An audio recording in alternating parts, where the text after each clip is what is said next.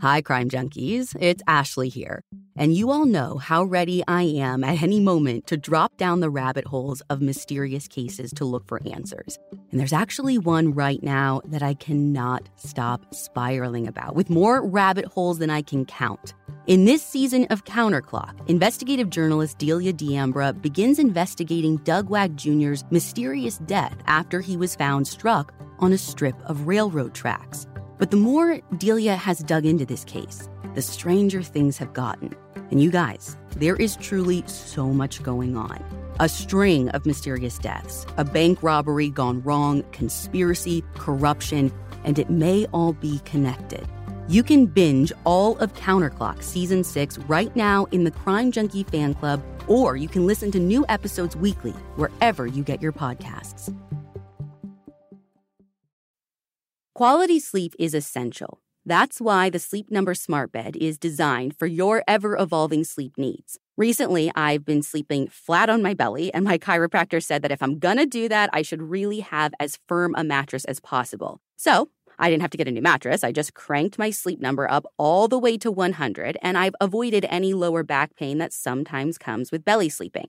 J.D. Power ranks Sleep Number #1 in customer satisfaction with mattresses purchased in-store. And now, save 50% on the Sleep Number Limited Edition Smart Bed for a limited time. For J.D. Power 2023 award information, visit jdpower.com/awards. Only at Sleep Number Store or sleepnumber.com. Sometimes it's challenging to connect with friends and family who aren't native English speakers. So learn their language with the most trusted language learning program, Rosetta Stone. Their efficient, immersive lessons are used and beloved by millions. The True Accent feature even provides feedback on your pronunciation. Learn on the go with convenient, flexible, and customizable lessons as short as 10 minutes. For a very limited time, our listeners can get Rosetta Stone's lifetime membership for 50% off. That's 50% off unlimited access to 25 language courses for the rest of your life. Redeem your 50% off at rosettastone.com/crimejunkie. Hi, Crime Junkies. This is Ashley Flowers. If you listened all the way to the end of our episode, which I know some of you don't do, you'll know that we're taking this week off for Labor Day, spending some time with our families. However, we never take off in the fan club when a fan club episode is due. And today, a fan club episode was due. So if you need your fix, if you can't get enough true crime, I'm going to play a clip of the episode that we have available right now. Just go to our website, crimejunkiepodcast.com, and click the fan club link to learn how to sign up. You can get this episode for $5, and when you sign up for $5, you also get the entire backlog of fan club content as well. That's over 36 episodes you can binge for $5. It's a little crazy. But if you just want a little taste of true crime, enjoy this little teaser.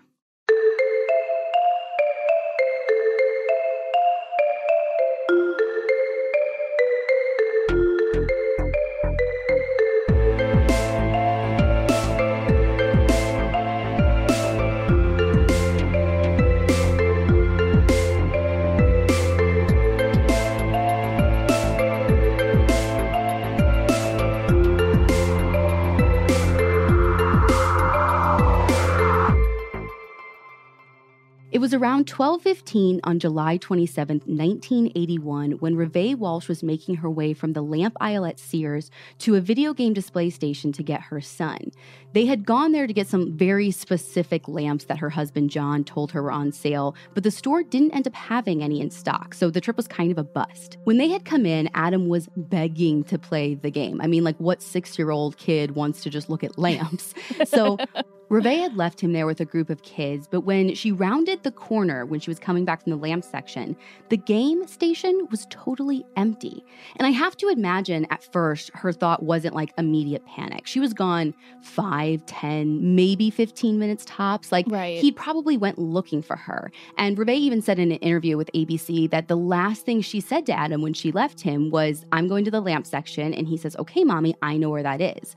So, you know, my logical thinking is that she was probably thinking like, oh, he went to look for me. Somehow we missed each other. Yeah, just like past each other in the aisles or whatever. Yeah, so she began to search. Up one aisle, down another, no Adam. Up another aisle, no Adam. Like, is it possible they're just missing each other? Yeah, like, they're just missing each other again. Like, she's in the lamps when he's at the games. He's at the lamps when she's at the games. It's just, right. It just happens. I get it. Right. So eventually, Reve asked the store clerk to page Adam overhead.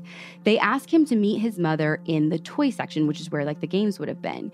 When Reve walks back there, she sees someone she knows. And I imagine it's just like relief that washes over her because it's her mother-in-law. She must have Adam. Now, they didn't come together, and neither of them knew that the other was planning to be there, but surely Adam had found her, and this is the only explanation. But Adam's grandmother was just as confused as Reve. She tells her, no, like, he's not with me. The two wait in the toy aisle for what feels like an eternity, and still, Adam does not appear. Eventually, what's happening becomes clear to everyone. Someone calls John, who rushes to the scene to be with Reve, and by 1:55, the police are called. All the store clerks who are working are questioned, but impossibly, no one says that they saw Adam at any point. There was an incident that the store manager mentioned to Reve, though. She said that a group of boys had gotten in a fight over the game and whose turn it was to play, or like who had controlled the joystick or whatever. And the security guard had kicked this group of boys out. The problem, though, is that when they showed this security guard, who is this young female guard who just started on the job, they show her a picture of Adam. She says that she doesn't recognize him as one of the boys she told to leave the store. Okay, but if he actually had been kicked out of the store, that would make sense, right? Like why he wouldn't be responding to the overhead pages? Right. And to top it off, the kids that all got kicked out were sent out of the store's west entrance, which isn't the same one that Reve and Adam had come in. So when they went to go look for him outside, I'm sure Reve was even worried because she's like, you know, he would have had no idea where he was. And she said in her husband's book, Tears of Rage, that Adam was super shy and probably wouldn't have told the security guard lady, that he didn't know where he was or that he wasn't with those boys and his mom was still inside. Like, he would have just kept quiet and gone outside to the sidewalk. So now their biggest fear isn't that Adam is wandering the store, but that he was maybe one of those boys put out of the store despite what the guard told them. And now he might be wandering outside, lost and alone. As afternoon turns to evening, it becomes more and more clear to both John and Reve that something worse could have happened. And when that horrible day turns into 2, turns into 3, and then 4, everyone is sure wherever Adam is, whoever he's with, he isn't able to get home on his own. In the time right after Adam went missing, John took point for the family, and he was the one in front of cameras, trying to get on every single news station, making sure that Adam's picture was spread far and wide. They had no idea where he could be at this point or how far from home he was. But in those first few days, police weren't super concerned with far and wide.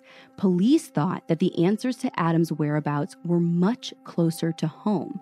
Because you see, when they did their initial interviews of the family and those closest to them, the lead investigator uncovered a secret that he thought was the key to solving the case.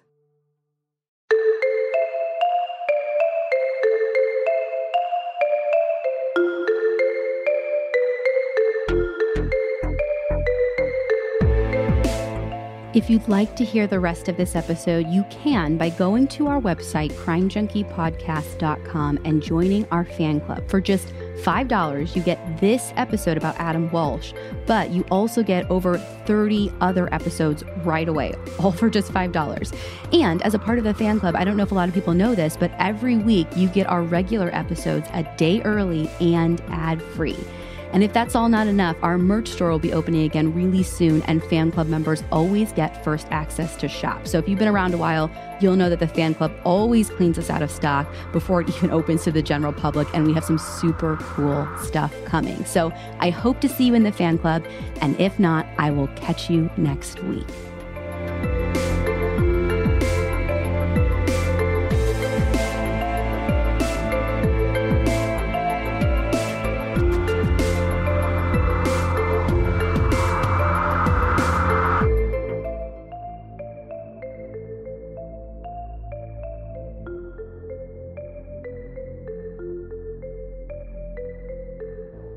Crime Junkie is an Audio Chuck production. So what do you think, Chuck? Do you approve?